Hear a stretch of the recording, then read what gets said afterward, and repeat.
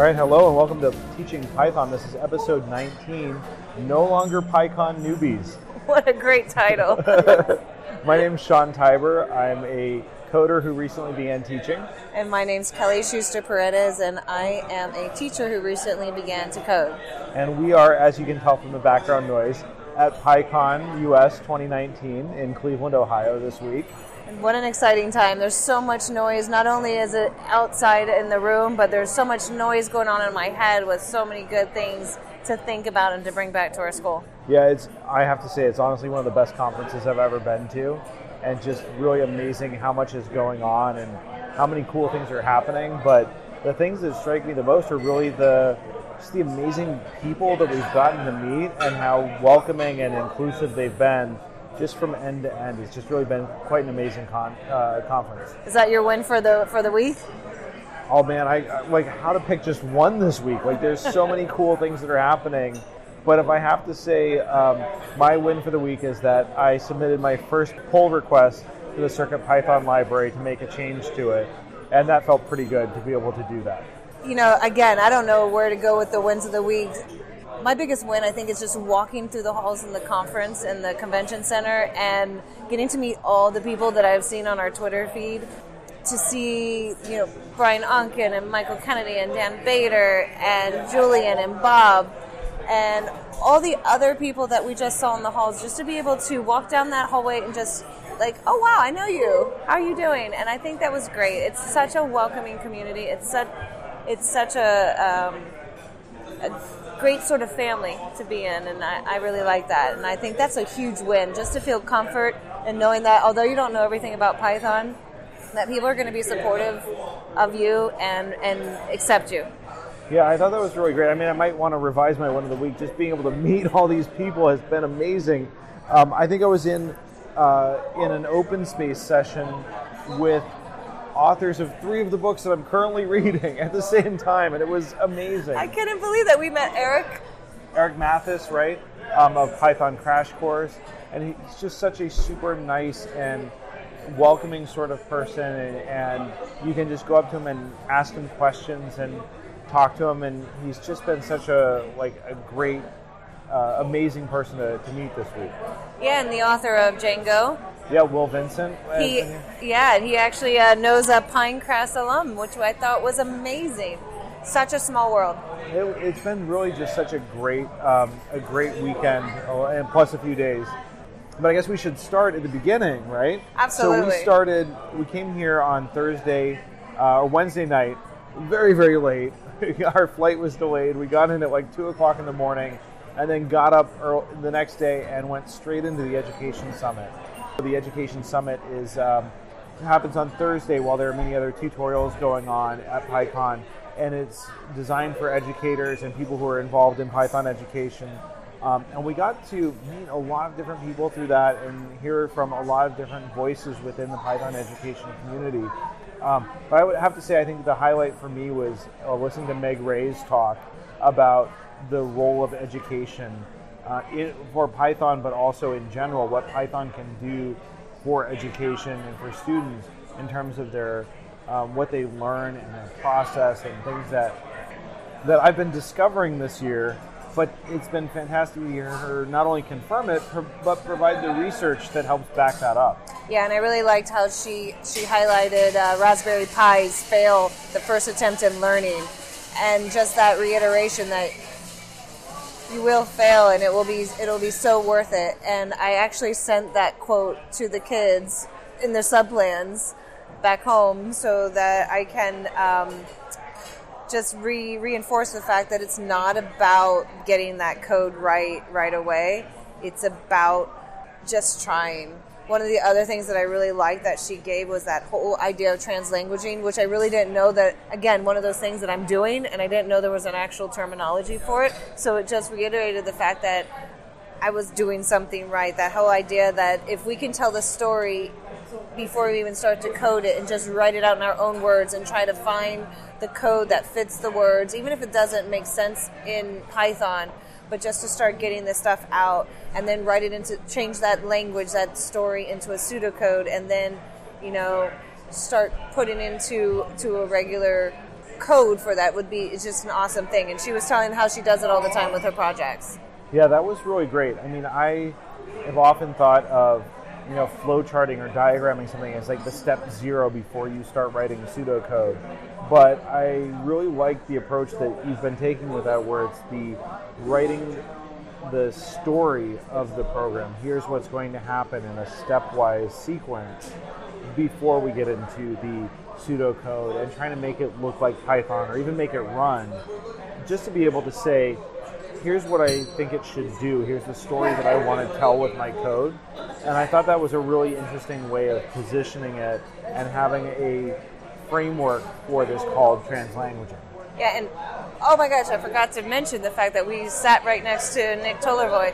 Yeah, I mean, it was great. Like, Nick Tollervoy, the creator, lead developer, he would never tell you that he was the creator of Moo, but one of the lead developers, one of the people that has been instrumental in making Moo happen, was sitting right next to us, and we had a lovely conversation with him, talking about education and computer science and Python, and it's just been I feel starstruck all the time by all these people that have done so much that we use on a daily basis in our classroom. And I really like the fact that he showed me a trick that's always apparently been sitting in the back of the resources, which he also showed me. And the whole idea of being able to take the translanguaging and start having the kids write in single lines in the Moo editor all the steps that they want to take, and then just to highlight all those steps and click Command K and turn them straight into comments. Yeah. I was dumbfounded. I could not believe that. I have not been doing that all along. And what a great educator coming back from a person who taught music. He just really appreciates the teacher and is really supportive of all things in teachers. So that educational summit, that was a big takeaway with that. Yeah, that was really great. And we that was also the day that we met the Adafruit team, the team that works on CircuitPython and all the devices and software that we use in our classroom. Just so many, such a great team, so warm and supportive and creative, and just it was wonderful. So we've been hanging out with them over the last few days and helping each other out where we can. And it's just been really a lot of fun to meet everyone along the way. And learning their stories, too. Just to see that some people haven't been coding all their life, and to see that Katni from Adafruit, she started coding in 2017, and now she's making hardware at Adafruit. It's just an amazing story of how Python can really be so easily learned, with a little bit of effort, obviously, but so easily learned, and just the community just accepts you. Well, what an amazing story! I mean, she was telling me that she started learning Python and started making suggestions about what could be done, and it was 3 weeks later that she's writing her first library for CircuitPython for one of the boards and trying to get it all to work and learning it at such a deep level. I was just so blown away and so amazed at everything that she's done in CircuitPython.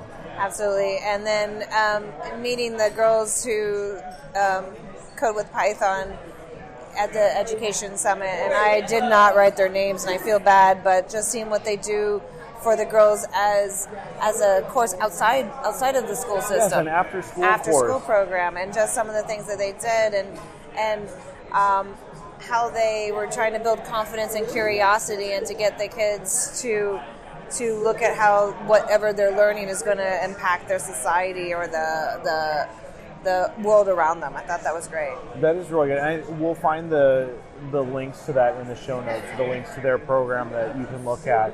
And of course, before we get much further, all of these things that we're talking about, anything that was videotaped, is available through the Python conference website. So there's just so many wonderful talks. In fact, we've tried to limit the number of talks we go to just the ones we're really excited about, because we know that every talk is being recorded. There's an opportunity to go review it later online. So you don't have to make it to everything. And just to be able to go and have some like great conversations and some great experiences.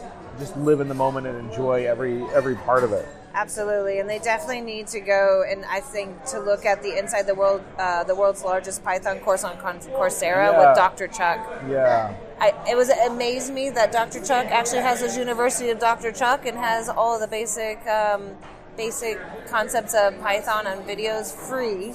Right. Outside of Coursera, if you want to get the paid course and pay for it in Coursera because you're your school or you have the funds to do it, you can do that and get the certificate. But you can also just go straight outside. And I thought that was amazing from PY4E. So pieforeveryone.com. For Dr. Chuck, that was awesome too. Yeah, it's really been great. And there was a long conversation too about Python certifications that I didn't really like. It's a little bit removed from where we are with middle school Python.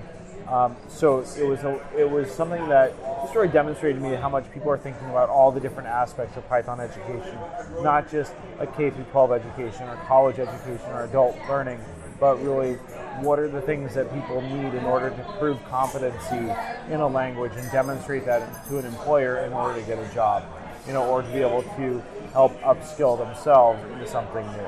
Yeah, and then afterwards, I actually did a Minecraft sprint and worked with some developers, one being a high school senior who it was a project where they took the entire Minecraft game and rewrote it in Python and let it open so that you could edit the code in Python and edit the Minecraft game, and I thought that was pretty cool. And they call that SensorCraft, right? SensorCraft, yeah.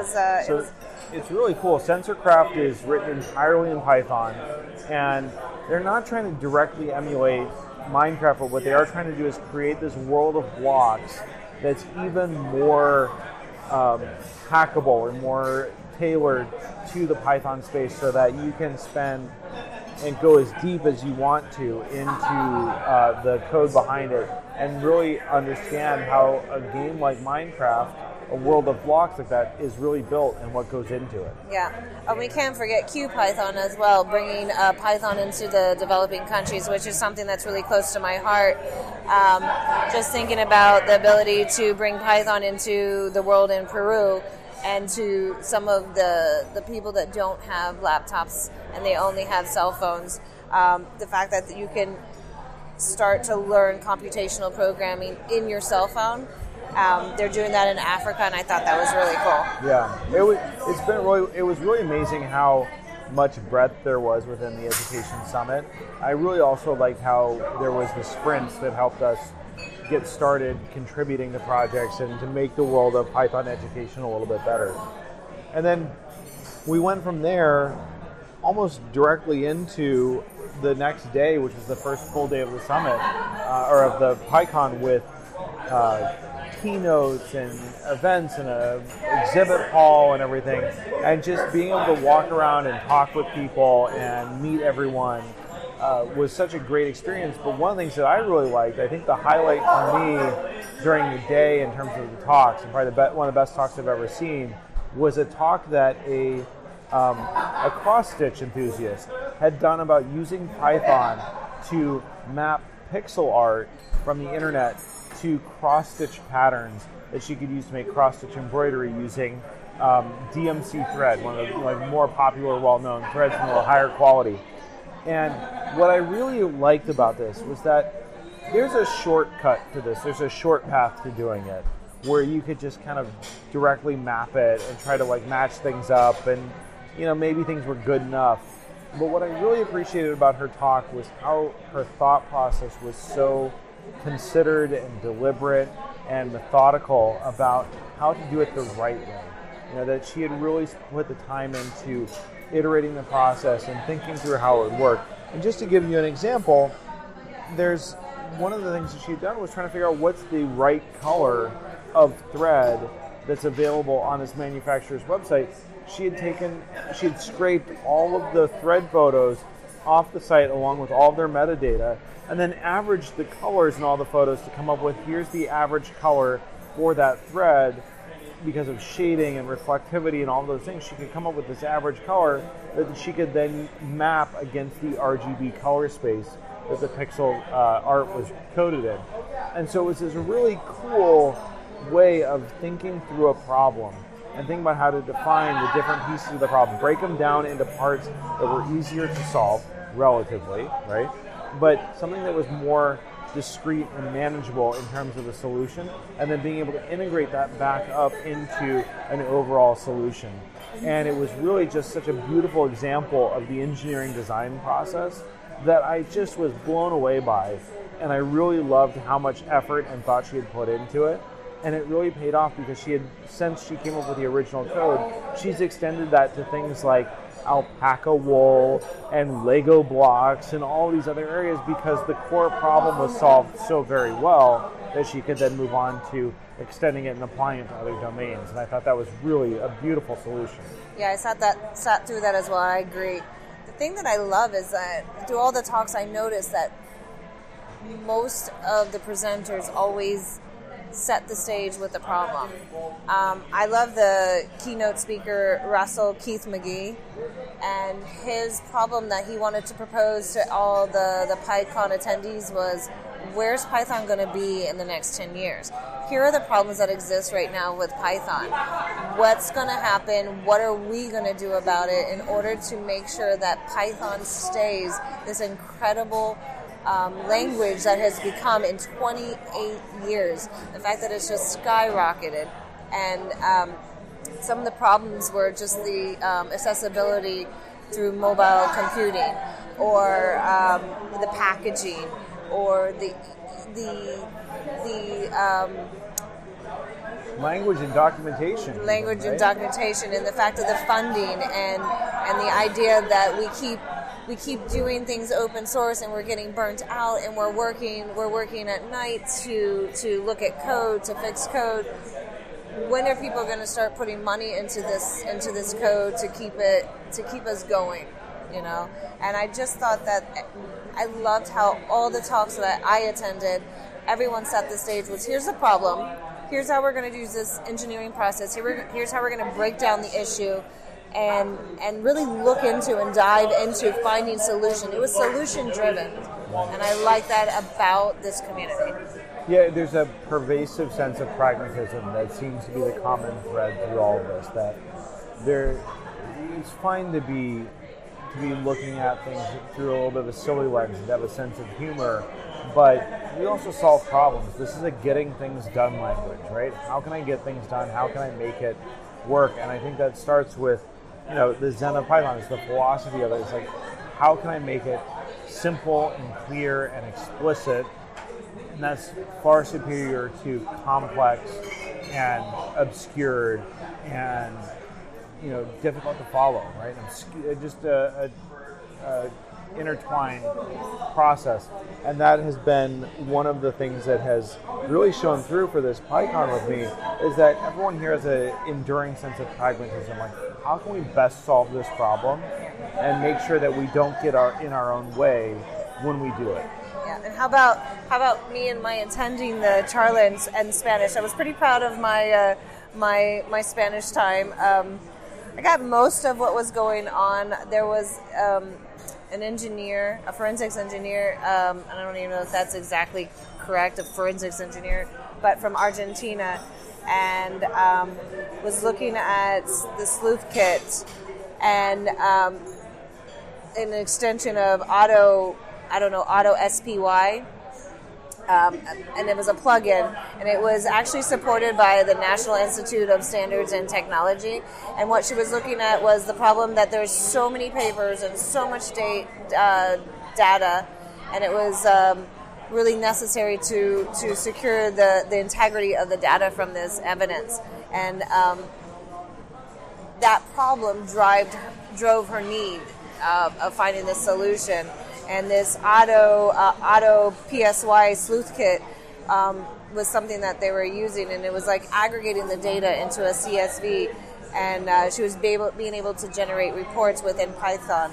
And it was really interesting to see how they had a line of Spanish charlas and how other countries are using Python in order to solve problems. Well, that was one of the things that I thought was really great about PyCon in particular, is that this is clearly, we're entering into a mature conference. It's something that's been going on for a long time, but it's not static. There's always something new going on and things that are being experimented with and tried throughout the conference. And that's been something that has really struck me as being a intentional design, right? That there's always this thought of what can we be doing better? What can we do to be more inclusive? What can we be doing to make this conference more accessible to more people and to be a welcoming, warm environment for Python and Pythonistas? And it's been a really fun thing to see how that's played out in a variety of different ways. And I think that Charla's track is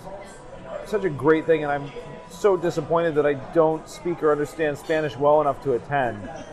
Just to be able to hear Python through a different framework and a different lens of language, that would be wonderful for an experience. Well, just like we say, anyone can learn Python, I think anyone can learn Spanish. I can help you. That's true. So maybe by next PyCon, I could go to the Charlas. I keep saying, thinking about all these talks, and every time I look back at my notes, this talk about problem solvers, and I didn't write who it was by, but he was a really important Pythonista in the community. And the whole idea was the human mind is amplified by computers, and he set up all this code that was able to solve problems such as rock, paper, scissors, or Sudokus, or the philosopher mind questions. All these problems, the Einstein puzzle, and he was actually able to solve it not by setting up the specific algorithms in order to solve it, but by setting up points and variables within it. And it was such an amazing talk. But one of the things that I got out was a quote by Karthik Chandra that said, "Problems defined are problems well solved. It is easier to make rules than to find a way to find them." And I thought, wow, that's really good, that they're actually just making the rules, not actually solving the problems. And by being able to tell students that if you can define specifically what is your problem, we can help you solve that. Yeah, that's true. And it was really amazing to me, like all of the different things that we've talked about, all the different people that we've met.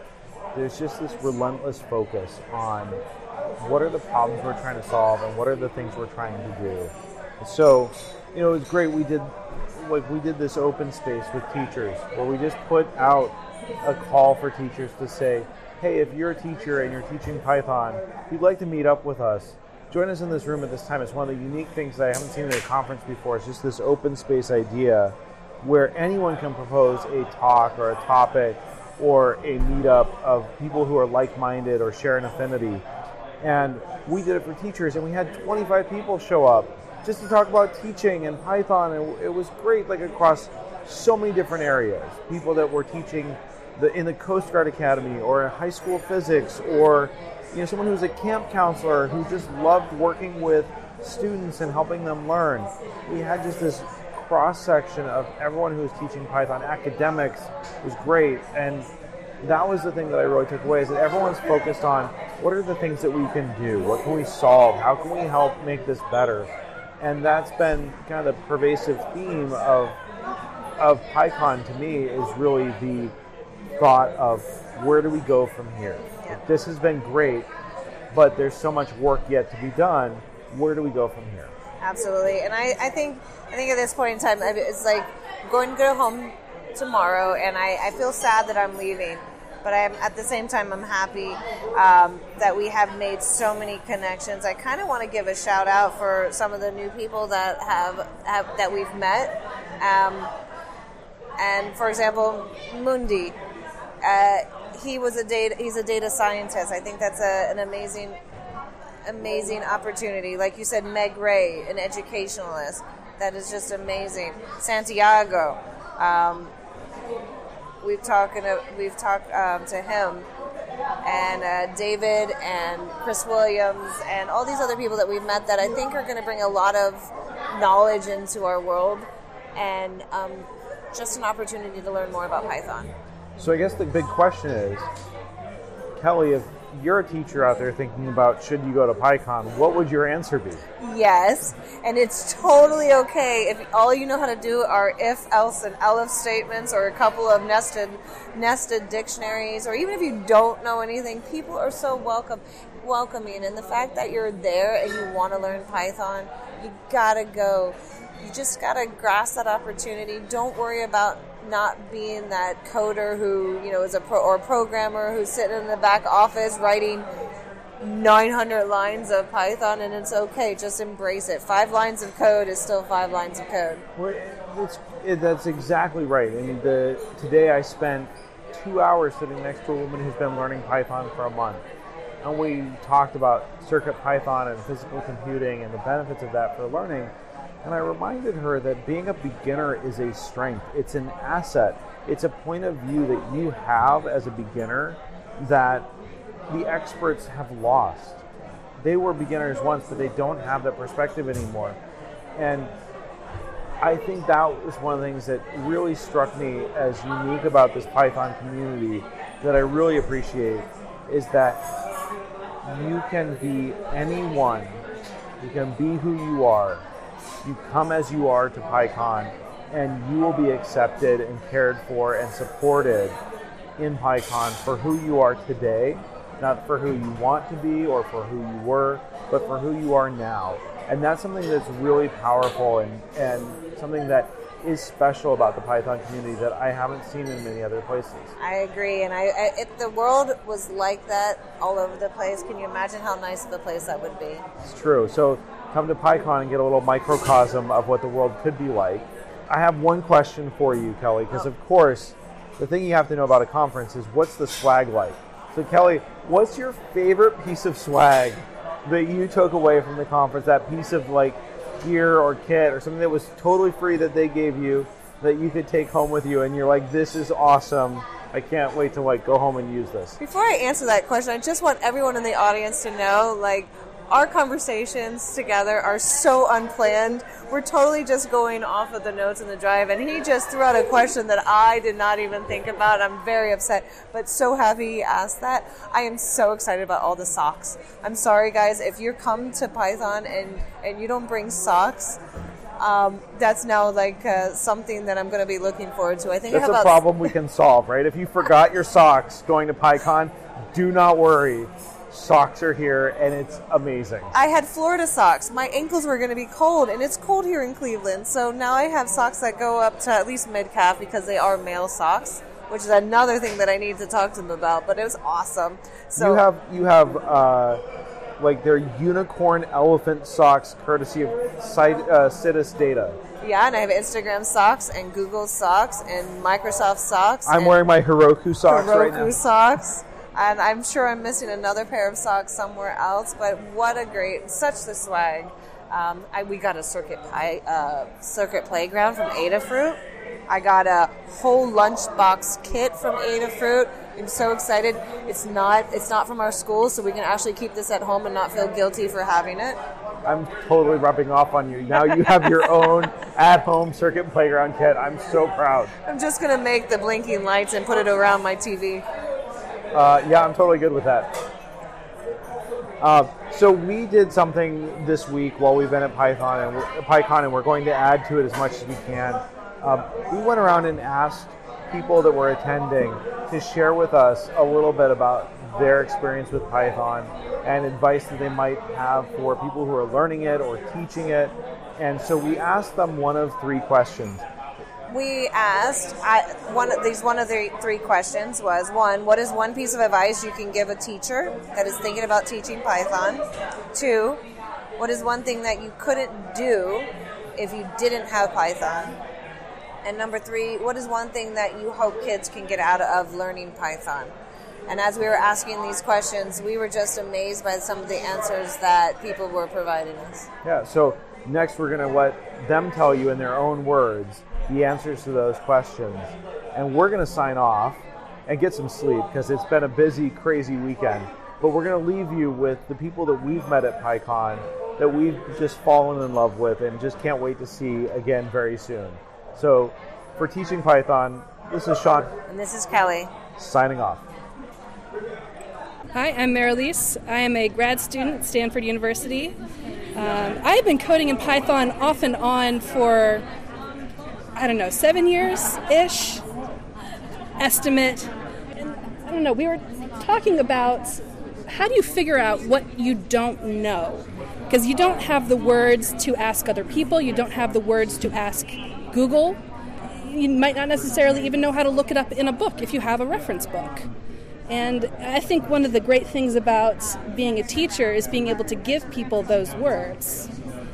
Being able to give them resources to get to the next step when you're trying to, encourage them to ask questions, but encourage them to learn how to learn and how to teach themselves. That's amazing. Hi, my name is Chris Williams. I am a cloud architect. I have been coding for 7 months. What is one thing that I hope kids can get learning out of learning Python? I would hope that kids would get the ability to troubleshoot and think through a problem logically and be able to think critically about a problem and come to a solution through the critical thought process. Why is that important in the work that you do? It's so critical thinking is literally the biggest part of my job, because I have to not only create solutions, but I have to ask questions about why those solutions are important to the customer and how does it help their business problems. Because sometimes the customer comes to me and they want to fix, but they don't know why, and so I have to really dig deep into that by the process of thinking critically, but also actually solving the problem. And it's a two-pronged process, and it's a hard concept to grasp. And when you learn Python, when you learn how to code, it really brings it out. It really allows you to get into that critical thought process mode that otherwise people might not be able to grasp. Well, thank you very much. You're welcome. Thank you. My name is Vanessa Angel. I am a petroleum engineer. I've been coding in Python for just about a year.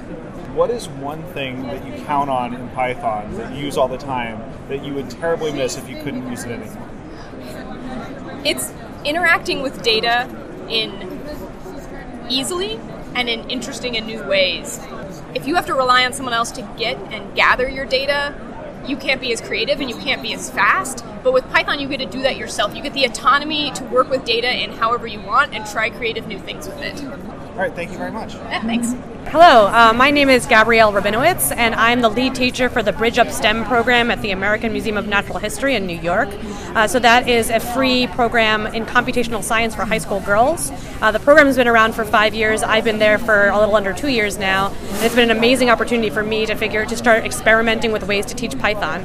And so one thing that came up in our discussion today that I shared, a lesson that I do, is around error messages. And one thing I've struggled in terms of best coding practices that I know, but it's hard to get the students to learn, is that I know error messages are good and they tell me what I did wrong, but the students don't know that. And so one attempt I've used to try to help them learn that is I give them a task to generate each kind of error message that I know they're likely to encounter. So I'll say, generate a syntax error. Write some code that gives you a name error, write some code that gives you a type error, and they have to do that to learn hopefully what kinds of code causes that, and to know that it's a useful piece of information. Then I have them turn to a partner and share the code they've written and realize, hey, I got the message for this thing, you got the error message for something else, and they share out with the class what they've observed. And in spite of that, they still the next day still don't read their error messages. So I'm not saying this is a panacea. It doesn't actually fix the problem. It's a fun lesson. It maybe takes the first step, but it's something that I think needs to be reinforced with them over and over again, because they're just so used to,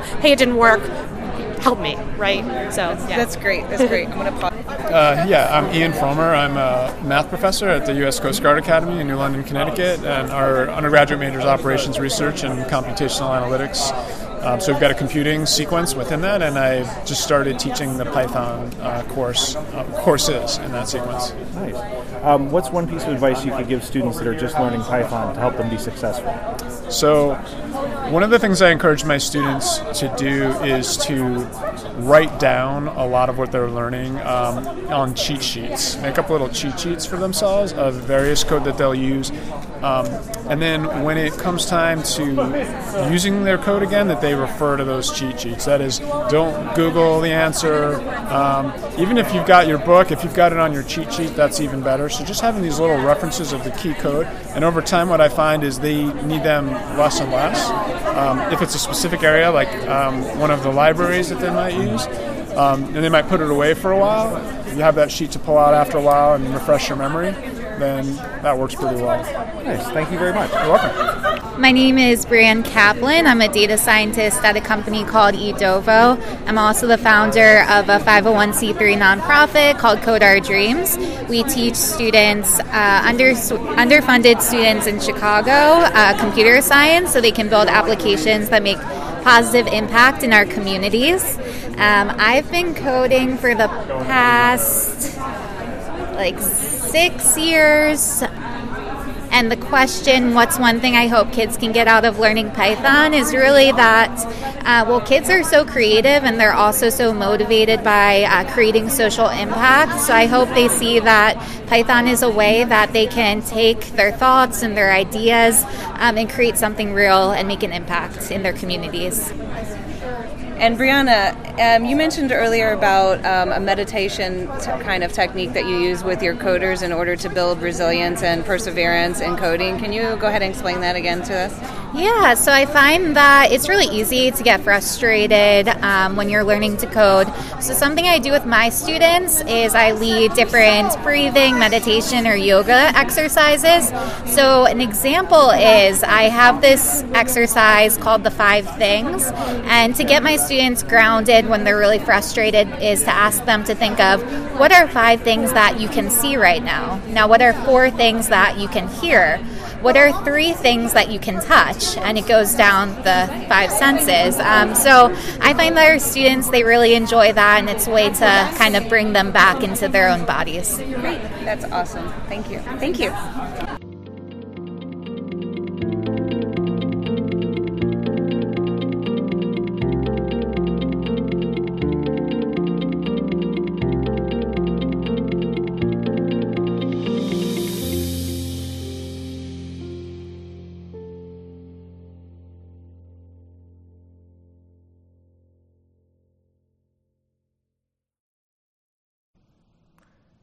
Hello there, listeners. This is Sean from Teaching Python. Kelly and I recently spent some time reflecting on what we've learned since we started our podcast. We've learned that there's an amazing community of teachers and Pythonistas out there, and we're thrilled to be a part of it. One thing we've also realized, if we're being honest with ourselves, is that we're not that great at editing podcast audio or hosting and running website servers. So what we'd really like to do is get some help with that, and that costs money. As it turns out, there's this really cool website called Patreon that lets you support us with a few dollars each month. We're a little bit more comfortable with that as teachers than going out and looking for sponsors, corporate sponsors to help us out. We're setting a goal of $100 a month to start. That'll cover basic things like website hosting and podcast audio editing. If we hit that goal, we're also going to launch a monthly web conference meeting for patrons where you can meet with us and other teachers to ask questions, brainstorm teaching ideas, and make plans. Thanks for all of your support. We really appreciate it. It's made the biggest difference for us as we ventured into this new world of podcasting.